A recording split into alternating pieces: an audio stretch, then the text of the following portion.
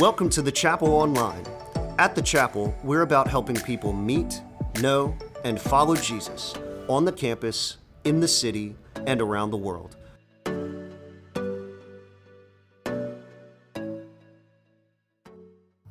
Well, I want to join Tori and Michaela in welcoming you to the chapel. So glad to be with you. If we've not gotten a chance to meet, my name is Steve Elworth. I'm the sending director here at the chapel, and also will be teaching here at Siegen throughout this transition. And so if we have not met, please let me shake your hand. I'm going to be in the lobby after the service. Now, before we continue in our series in Romans, I want to take a moment to pause and pray for the victims and everything that is happening in Turkey and Syria with the earthquake. Many of you I'm sure, are familiar with what's going on. Over 25,000 people have died so far. Countless more are still missing, homeless, affected, and this is going to be a long-term recovery.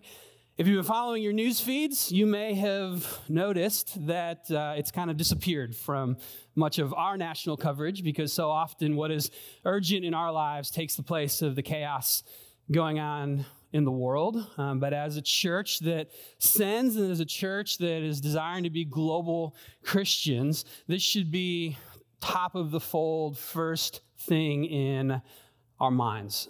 So allow me to pray for what is going on over there. Father, we are grateful that you are in control over all things. And God, we pray in the name of Jesus right now for the victims in Turkey and in Syria as a result of this earthquake. We pray for the rescue efforts that many would be found. We pray for the recovery efforts that the world would come in and serve. And we pray for your church, though it is extremely small in those countries. We pray that you would give them all that they need to love and to serve and to weep with those who weep and have opportunities to share the gospel. Lord, would you use this for your glory? In Jesus' name, amen. Now, there's a guy that we got connected with, a neighbor of one of our members at LSU who's from Turkey, and he's going to be driving a truck down to Houston to the consulate to get some supplies over to Turkey. And so what we've chosen to provide as a church is diapers.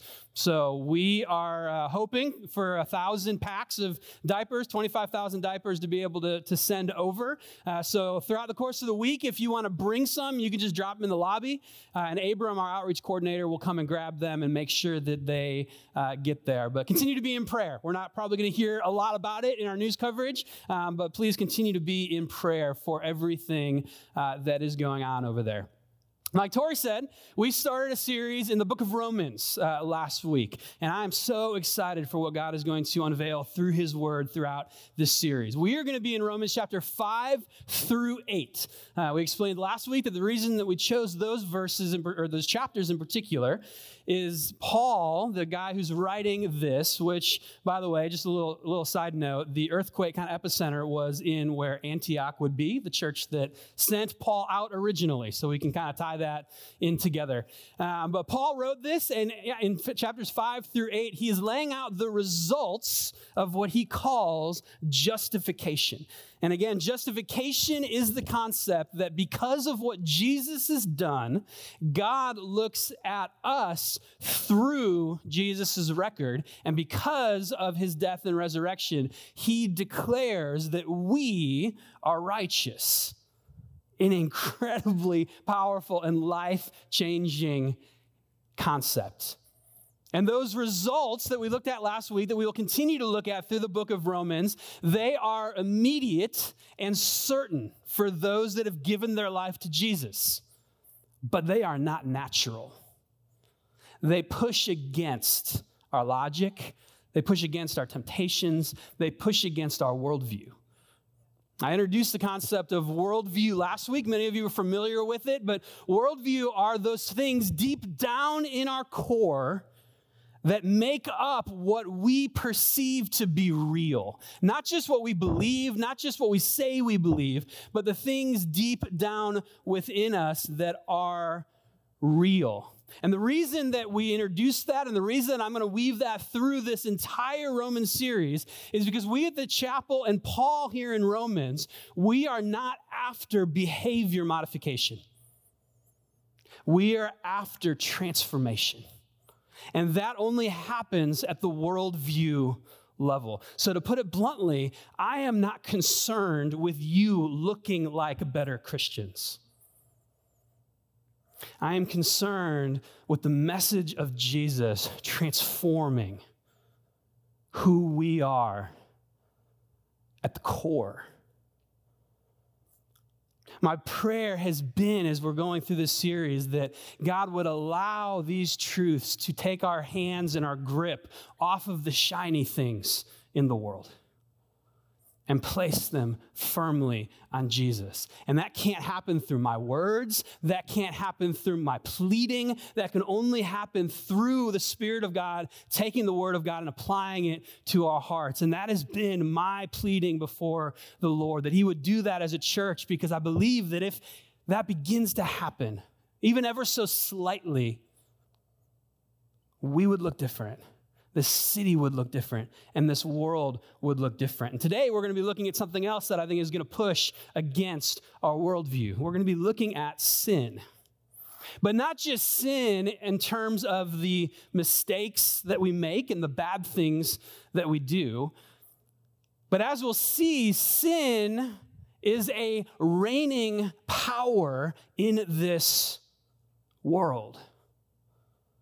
Sin holds sway in this world apart from Jesus. But I think it's easy for us sometimes to talk about sin as the mistakes that we make, because we can internalize it a little bit more and we can almost feel like we have control over the sins in our own heart. We think that we can make a difference in that battle on our own so often. But I want to reshape the way that we think about sin today through kind of how Paul does it, through a personification of sin as an overarching power that we are born into and that controls much of who we are apart from Jesus. Because when we look at the chaos in this world, when we look at the wars, when we look at earthquakes and natural disasters, when we look at hate and evil and every ism that is in this world and every worldview that pushes against God, that is the result of sin, but not just the accumulation of individual sins. That is sin reigning in this world. And what Paul is going to show us today is that through sin, death has come to this world, and it is reigning. And the reason we're going to spend so much time talking about this, and the reason why Paul unpacks this for us, is because I do not think that we will fully understand the power of the gospel until at the core of who we are, at our worldview level, we understand what sin is doing in this world. Now, just a heads up, this text is dense. There is a lot of theology. And if you didn't grow up in the church, that word theology just means the study of God. There is a lot of theology in this text. And the danger sometimes when we unpack these things is that we want our minds to increase. We want to learn more things, and we can take pride in that. But my goal today is not to get us to do anything. My goal is to help us understand something that, if it drips into our worldview, will cause rejoicing in the gospel. But I have been praying all week because, like I said, this is slightly a dense theological text. We can get lost in the grammar and the syntax and the sentence structure, which is actually where a lot of the theology in this text resides. But I'm going to do my best to not kind of dive deep into the details, because my goal really is that as a result of understanding what sin has done, we would all the more rejoice. like Paul said last week, that we would rejoice in the glory of God. So last week, we ended with a really big statement, right? Where Paul went through our peace with God, and he says, therefore, we rejoice. We rejoice in the hope of the glory of God. We rejoice in our sufferings. We rejoice in our reconciliation. And then he moves on into verse 12, which is where we're going to start today.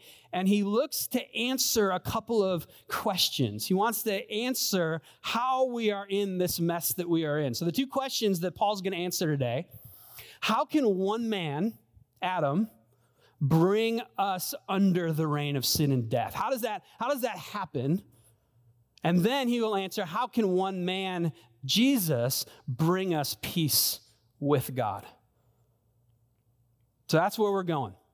I'm going to read Romans 5:12 through 19, and then we will circle back. So you can follow along on the screens, or you can follow along in your Bibles. But in the NIV, it says this: therefore, just as sin entered the world through one man, and death through sin, and in this way death came to all people because all sinned. To be sure, sin was in the world before the law was given, but sin is not charged against anyone's account where there is no law.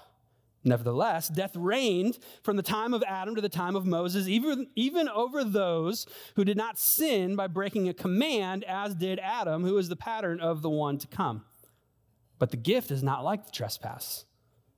For if the many died by the trespass of the one man, how much more did God's grace and the gift that came by the grace of the one man, Jesus Christ, overflow to many? Nor can the gift of God be compared with the result of one man's sin. The judgment followed one sin and brought condemnation, but the gift followed many trespasses and brought justification. For if by the trespass of the one man death reigned through that one man, how much more will those who receive God's abundant provision of grace and of the gift of righteousness reign in life through the one man, Jesus Christ? Consequently, just as one trespass resulted in condemnation for all people, so also one righteous act resulted in justification in life for all people. For just as through the disobedience of the one man, the many were made sinners, so also through the obedience of the one man, many will be made righteous. Any questions?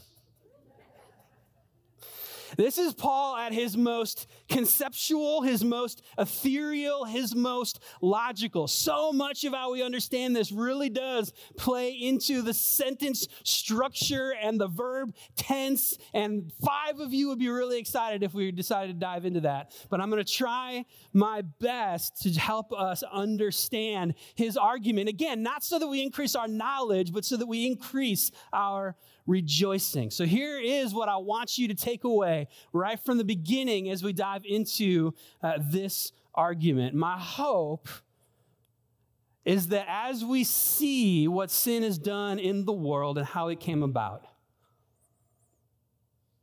then when we see it and when we internalize it, we would rejoice all the more gladly at what Jesus has purchased for us. That is the whole goal as we go through this. Understanding all of this theology, cool, it's helpful. But if it does not produce rejoicing in what God has done, then I think it's pointless. So stick with me as we try to go through all of this. Because I think one of the things that we tend to do with sin is we'll say things like, well, Jesus died for my sin when I prayed to receive him into my life, right? That's one of the things we say. Maybe our kids say that. And it's a beautiful truth. But I think it lacks the punch of Jesus died to wage cosmic war over the reigning power that holds sway in this world and over your heart. That's what's at stake in what we're talking about here. So Paul continues his argument that he left off in verse 11, but one of the things he does is he starts an argument and then kind of takes a 6-verse break from his argument. He says just as, but then he doesn't actually finish the just as with a so that until verse 18. Right? So verse 12, again, he says, therefore, just as sin entered the world through one man, and death through sin, and in this way, death came to all people because all sinned. And then he takes a break. He's like, I just said some stuff that could be very easily misunderstood, so I need to try to unpack this for my readers. So I'm going to do my best to try to unpack what he's talking about here. In one verse, Paul tells us how everything changed. Think about a few dominoes that are set up. Through Adam's act of sin, sin entered the world. First domino. When that domino fell, death came through that sin. And when that domino fell, death spread to everyone. In just a few words, he gives implications that matter to every man, woman, and child that has ever existed in this world. And then he gives the cause of that. He says, because all sinned. And if you're taking notes, one man, Adam, brought sin and death to us all. So the phrase that Paul is trying to make sure we understand is what he says right there at the end, because all sinned. Now, there are three options for what that could mean.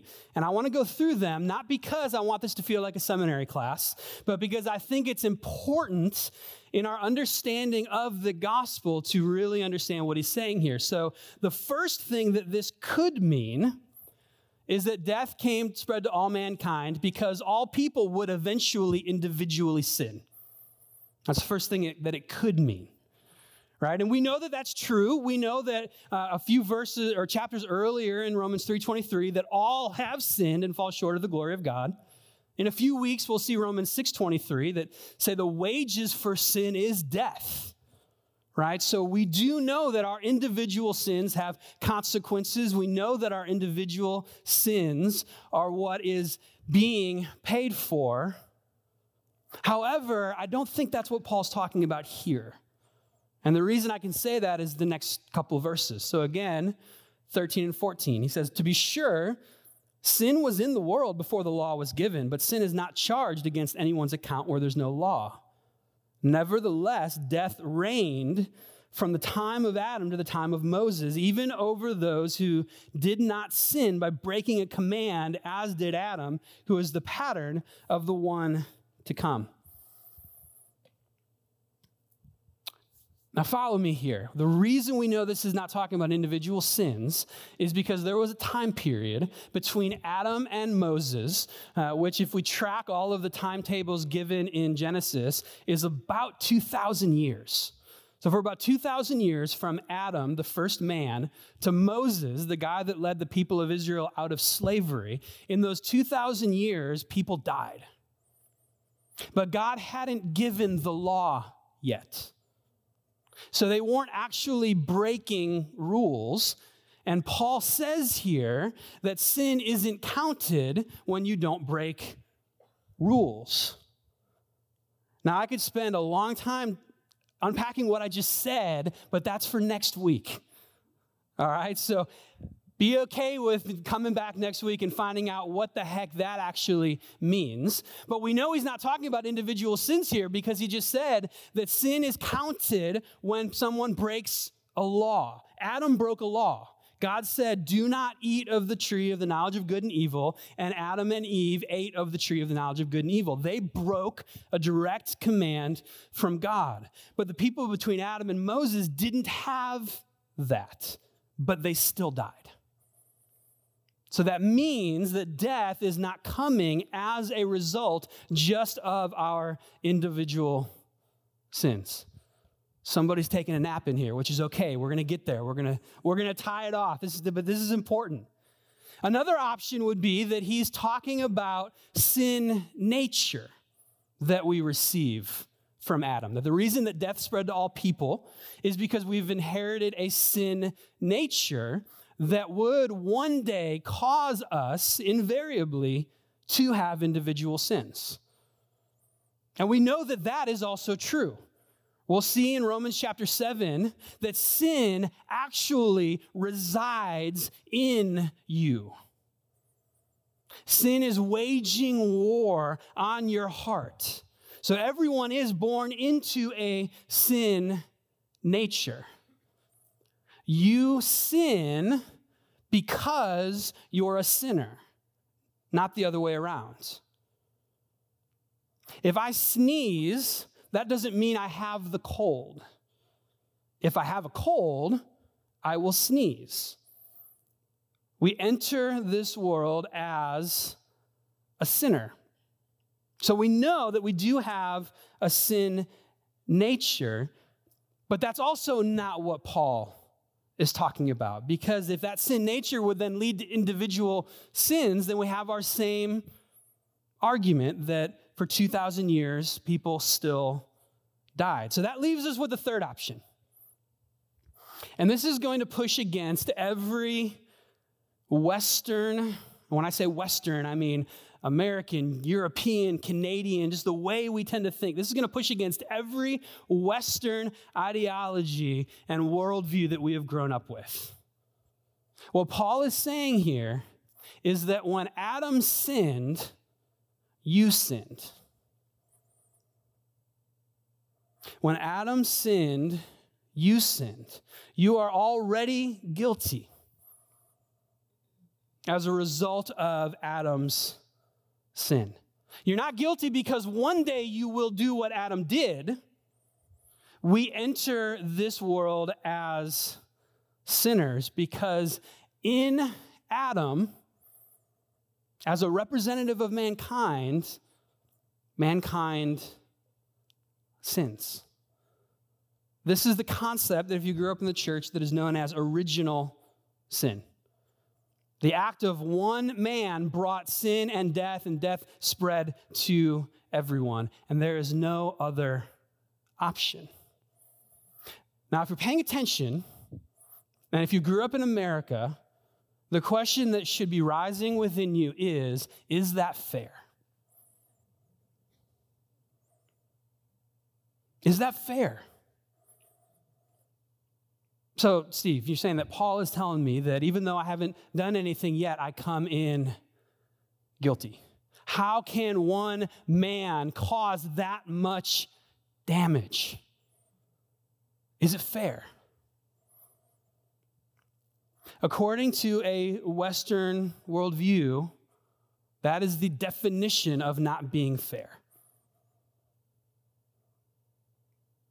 In a Western worldview, good and bad reside within you, and good is being the best version of yourself. In a Western worldview, good does not come externally. Bad does not come externally. We are told to be the best version of ourselves. We are individuals. We are masters of our fate. So the real question that I would love for us to wrestle with today and through the rest of this series is this. Will we allow our cultural worldview to shape how we read Scripture, or will we allow Scripture to shape our worldview? I want to let that one sit for a minute.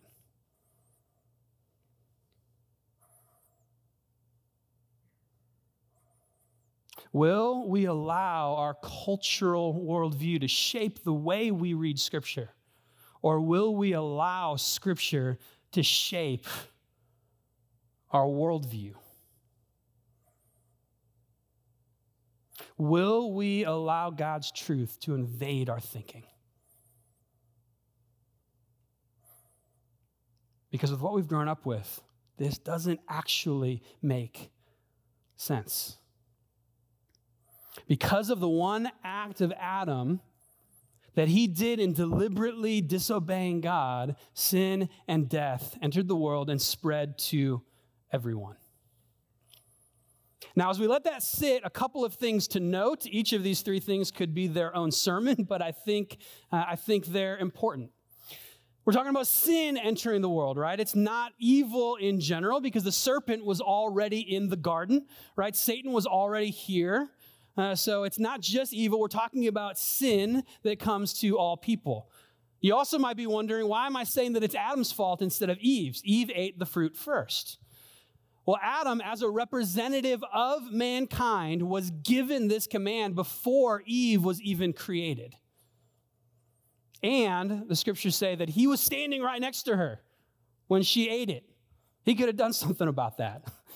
But as a representative of mankind, it is assigned to Adam. This also goes to the historicity of Adam and Eve. It's popular today to think that that was just a myth, and a lot of the Old Testament stories are just a myth that's out there. But what Paul is telling us is if this didn't happen, then what he is about to tell us that happened with Jesus also would be implausible.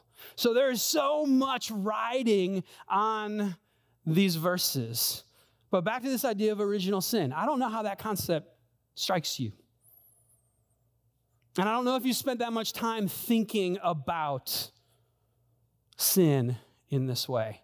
So often, like I said, we think about sin, we talk about sin through the lens of the mistakes that I make, which we all, of course, do.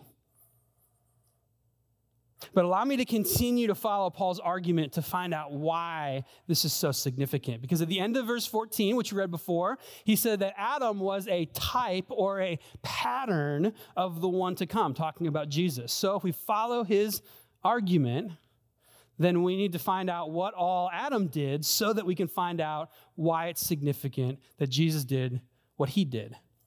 So let me read again, verse 15 through 17. It says, but the gift is not like the trespass. For if the many died by the trespass of the one man, how much more did God's grace and the gift that came by the grace of the one man, Jesus Christ, overflow to the many? Nor can the gift of God be compared with the result of one man's sin. The judgment followed one sin and brought condemnation, but the gift followed many trespasses and brought justification. For if by the trespass of the one man death reigned through that one man, how much more will those who receive God's abundant provision and grace of the gift of righteousness reign in life through the one man, Jesus Christ? Paul ended 14 saying that Adam is a type, a pattern of the one to come, but then he just gave us a bunch of words saying how Jesus and Adam are not the same. So if you're taking notes, Jesus and Adam contrasted. What is different about the one act of the one man Adam and the one act of the one man Jesus? Well, there's 4 significant things that I'm going to just go through quickly. The first is that the nature of their act was different. What Adam and Jesus did was different. The reason that all of this happened in the first place is because Adam deliberately disobeyed a command from God. And it's really easy for us to think, man, I would have done it. I would have done it differently. I wouldn't have done that. Come on, Adam. But not only would we have done the same thing, but we can't blame him because in him we are guilty. So that's what Adam did. He deliberately disobeyed, but Jesus fulfilled and obeyed the law of God perfectly in our place. We're going to look at over the next coming weeks that the law that God has given is actually good. We talk about it being bad so often because nobody could ever fully follow it. But Jesus fully fulfilled it. The effect was also different. Adam's brought condemnation. Jesus's brought justification. The result of their acts were different. And notice what or who is reigning. Gosh, I wish we had so much time to unpack all of these things, but he says death was reigning in Adam, but through Jesus, we reign with Christ. It's not that death reigned and then life reigned. It's that death reigned and now we get to reign with Christ. The power of the gospel is so significant. So the nature was different, the effect was different, and the motive was different. Adam's act was one of self-will and self-assertion, Jesus' act was one of self-sacrifice. That he came to bear the weight and the penalty. But I think the biggest difference is that it was different in scope. Twice in verse 15 and verse 17, Paul says, how much more? It's not just that when when Adam sinned that like humanity went to -10, and when Jesus died that he added 10 back and now we're at neutral again. Right? That's not what's going on here. It is so much more that Jesus' act of obedience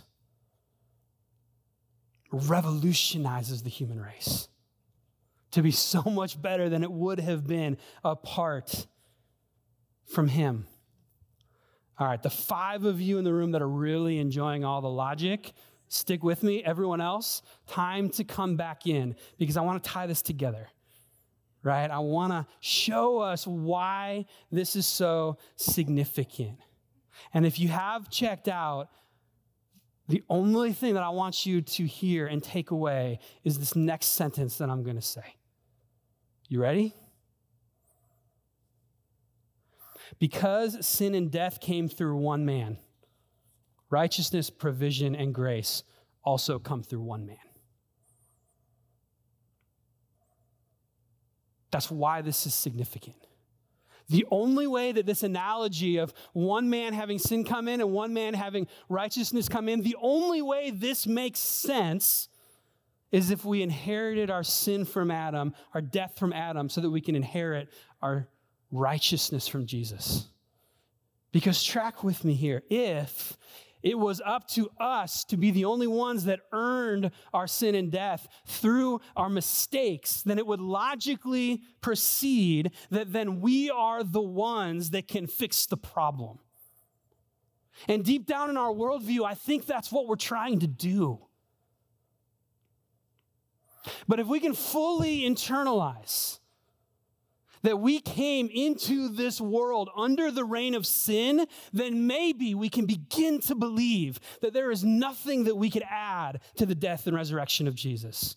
That it is fully sufficient for everything that you have ever done, that has ever been done to you, that has ever been done in this world, and everything that you will one day do. Doesn't mean that we aren't responsible for our sin. Doesn't mean that there are not crazy consequences for our sin, but we've got 3 more chapters to unpack that. And I think this is where our worldview really begins to come into conflict with the gospel. First of all, we really want to push against the idea that we inherit our sin from the outside. Because our culture is in the business of trying to convince us that your greatest ambition in this world should be to maximize your potential, to live your truth, to not let anyone tell you who to be and what to do. That good and bad come from within. Good is being who you really are. Bad is conforming to someone else. So this idea that we inherit this from the outside, man, we push against it. And because of that, we might say that we believe that Jesus' death was sufficient, but at the core, I don't know if we really believe that. And I'm not going to put that on you. Let's just talk about me. Because so often when I know I've had a day that I've sinned a little bit more than normal, I believe in my core that day God loves me less. Sometimes I think that if I would have read my Bible more that day, I would have sinned less. Sometimes I think that if I just would have prayed going into that situation, then I would be like so much closer to God and he would give me the love that I need to combat that sin that is coming. I would imagine that some of you can relate to this. And what that means is at the worldview level, we are trying to justify ourselves. We are trying to make ourselves feel better about our relationship with Jesus by the works that we do, even the religious works that we do. And church, That is not the gospel. The gospel is not changing our behavior. The gospel is not being God's ally so that he needs us because of the things that we do. The gospel is that we were under the reign of terror, of sin and death, and Jesus waged a cosmic war to transfer you from the kingdom of darkness to the kingdom of his beloved Son. And as that happens, our behavior will change. But not because we modify our behavior, but because deep down we're being transformed. And then we live out of that. So, church, what would it mean if we actually believed at a worldview level what Paul says here in verse 17? For if by the trespass of the one man, death reigned through that one man, how much more will those who receive God's abundant provision of grace and the gift of righteousness reign in life through the one man, Jesus Christ? How would we begin to live if we believe deep down that we actually received these things from the one man, Jesus? He came to set back to be right what Adam wrecked. What if we actually believed, actually saw as real deep down in our core, that because of Jesus, we're not just forgiven from our mistakes, but we are transferred from the reigning power of sin and death to be able to reign with Christ. Sin and death, when you entered this world, was the master of your soul. And through Jesus, he has made a way to reign in life with him. What if we received it? I've been asking this question myself all week. What if I received that? What if at the core of who I was, that was real? Maybe some of you in this room haven't decided to trust in Jesus yet. Maybe you think that you haven't sinned that bad, you haven't killed anyone, that you contribute to society. Heck, you're in church this morning. Maybe you think that you don't really need to receive from Jesus. And if that's you, then my hope is that this verse would do the same thing within you. When you were born, you received entrance into this world, into the domain of sin and death. And in Jesus, he has offered you entrance into the kingdom of his beloved Son. And all it takes is to receive.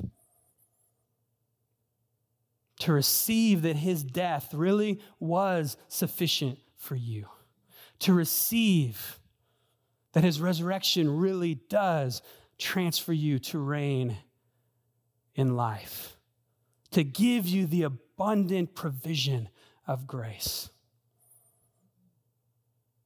And I am already late, but I've got one more point. So we're going to go quick. We talked about all the ways that Jesus and Adam are different, but there's one that they are similar. So if you're taking notes, Jesus and Adam compared. Verse 18 and 19 again. Consequently, so he's picking back up on what he started in verse 12, which was a lot of words ago. But consequently, just as one trespass resulted in condemnation for all people, so also one righteous act resulted in justification in life for all people. For just as through the disobedience of the one man, the many were made sinners, so also through the obedience of the one man, the many will be made righteous. Because in what Adam did, there was a global consequence. There needed to be a similarly global consequence through what Jesus has done through another man, through Jesus. Sin and death spread to the whole world. And now righteousness is available to the whole world. Just as through Adam's act, the many were made sinners, that's everyone. So also through Jesus' obedience, the many will be made righteous. Notice the tense difference. Everyone comes in under the same reign of sin and death, but it is only through faith in Jesus that we enter the reign in life with Jesus. There are two kinds of humanity. Everyone enters life because of our association, our family resemblance with Adam. Everyone enters life under the reign of sin and death. But Jesus has made a way through his death for us to enter a new family. Through Jesus, we can transfer kingdoms. Through Jesus, we can transfer families. Through Jesus, we can transfer humanities. That is the power of the gospel. Not just to cover our mistakes, though praise the Lord that happens. Not just to make us better people, which will probably happen as our worldview is changed, but to wage a cosmic battle that will result in the victory of King Jesus. That is what is coming. That is why we rejoice in the hope of the glory of God. And now we wait, rejoicing that we have been given peace with God. And as we wait for the culmination of that battle, and while we rejoice in the hope of the glory of God, we continue to fight for a proper worldview, to set our minds on what is true, which is why Paul will say in chapter 12, do not be conformed to this world. Do not be conformed to this world's worldview, but be transformed, not by changing your behavior, but by the renewing of your mind. And the way to do that is to submit your thoughts and your beliefs and your worldview under the Word of God. And I'm so grateful that we get a chance to continue to go through this letter that Paul has given us to the Romans. And my prayer for you and for me will be that we would continue to have our minds conformed to the truth of who he is so that we can rejoice. That's where we start and that's where I end. All of this is not so that we can understand some deep truths. It is so that we can rejoice. So let me pray for us. God, we are so grateful for Jesus.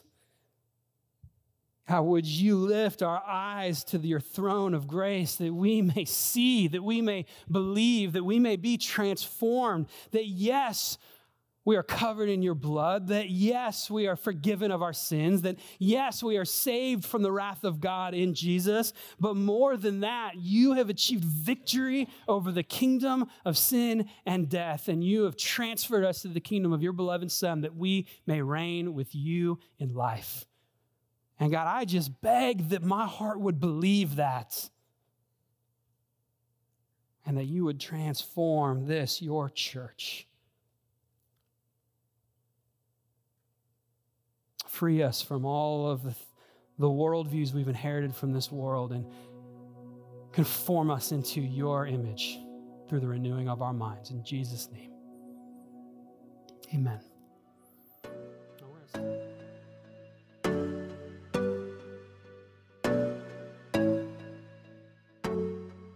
Thanks for joining us. To find out more about the chapel, visit thechapelbr.com.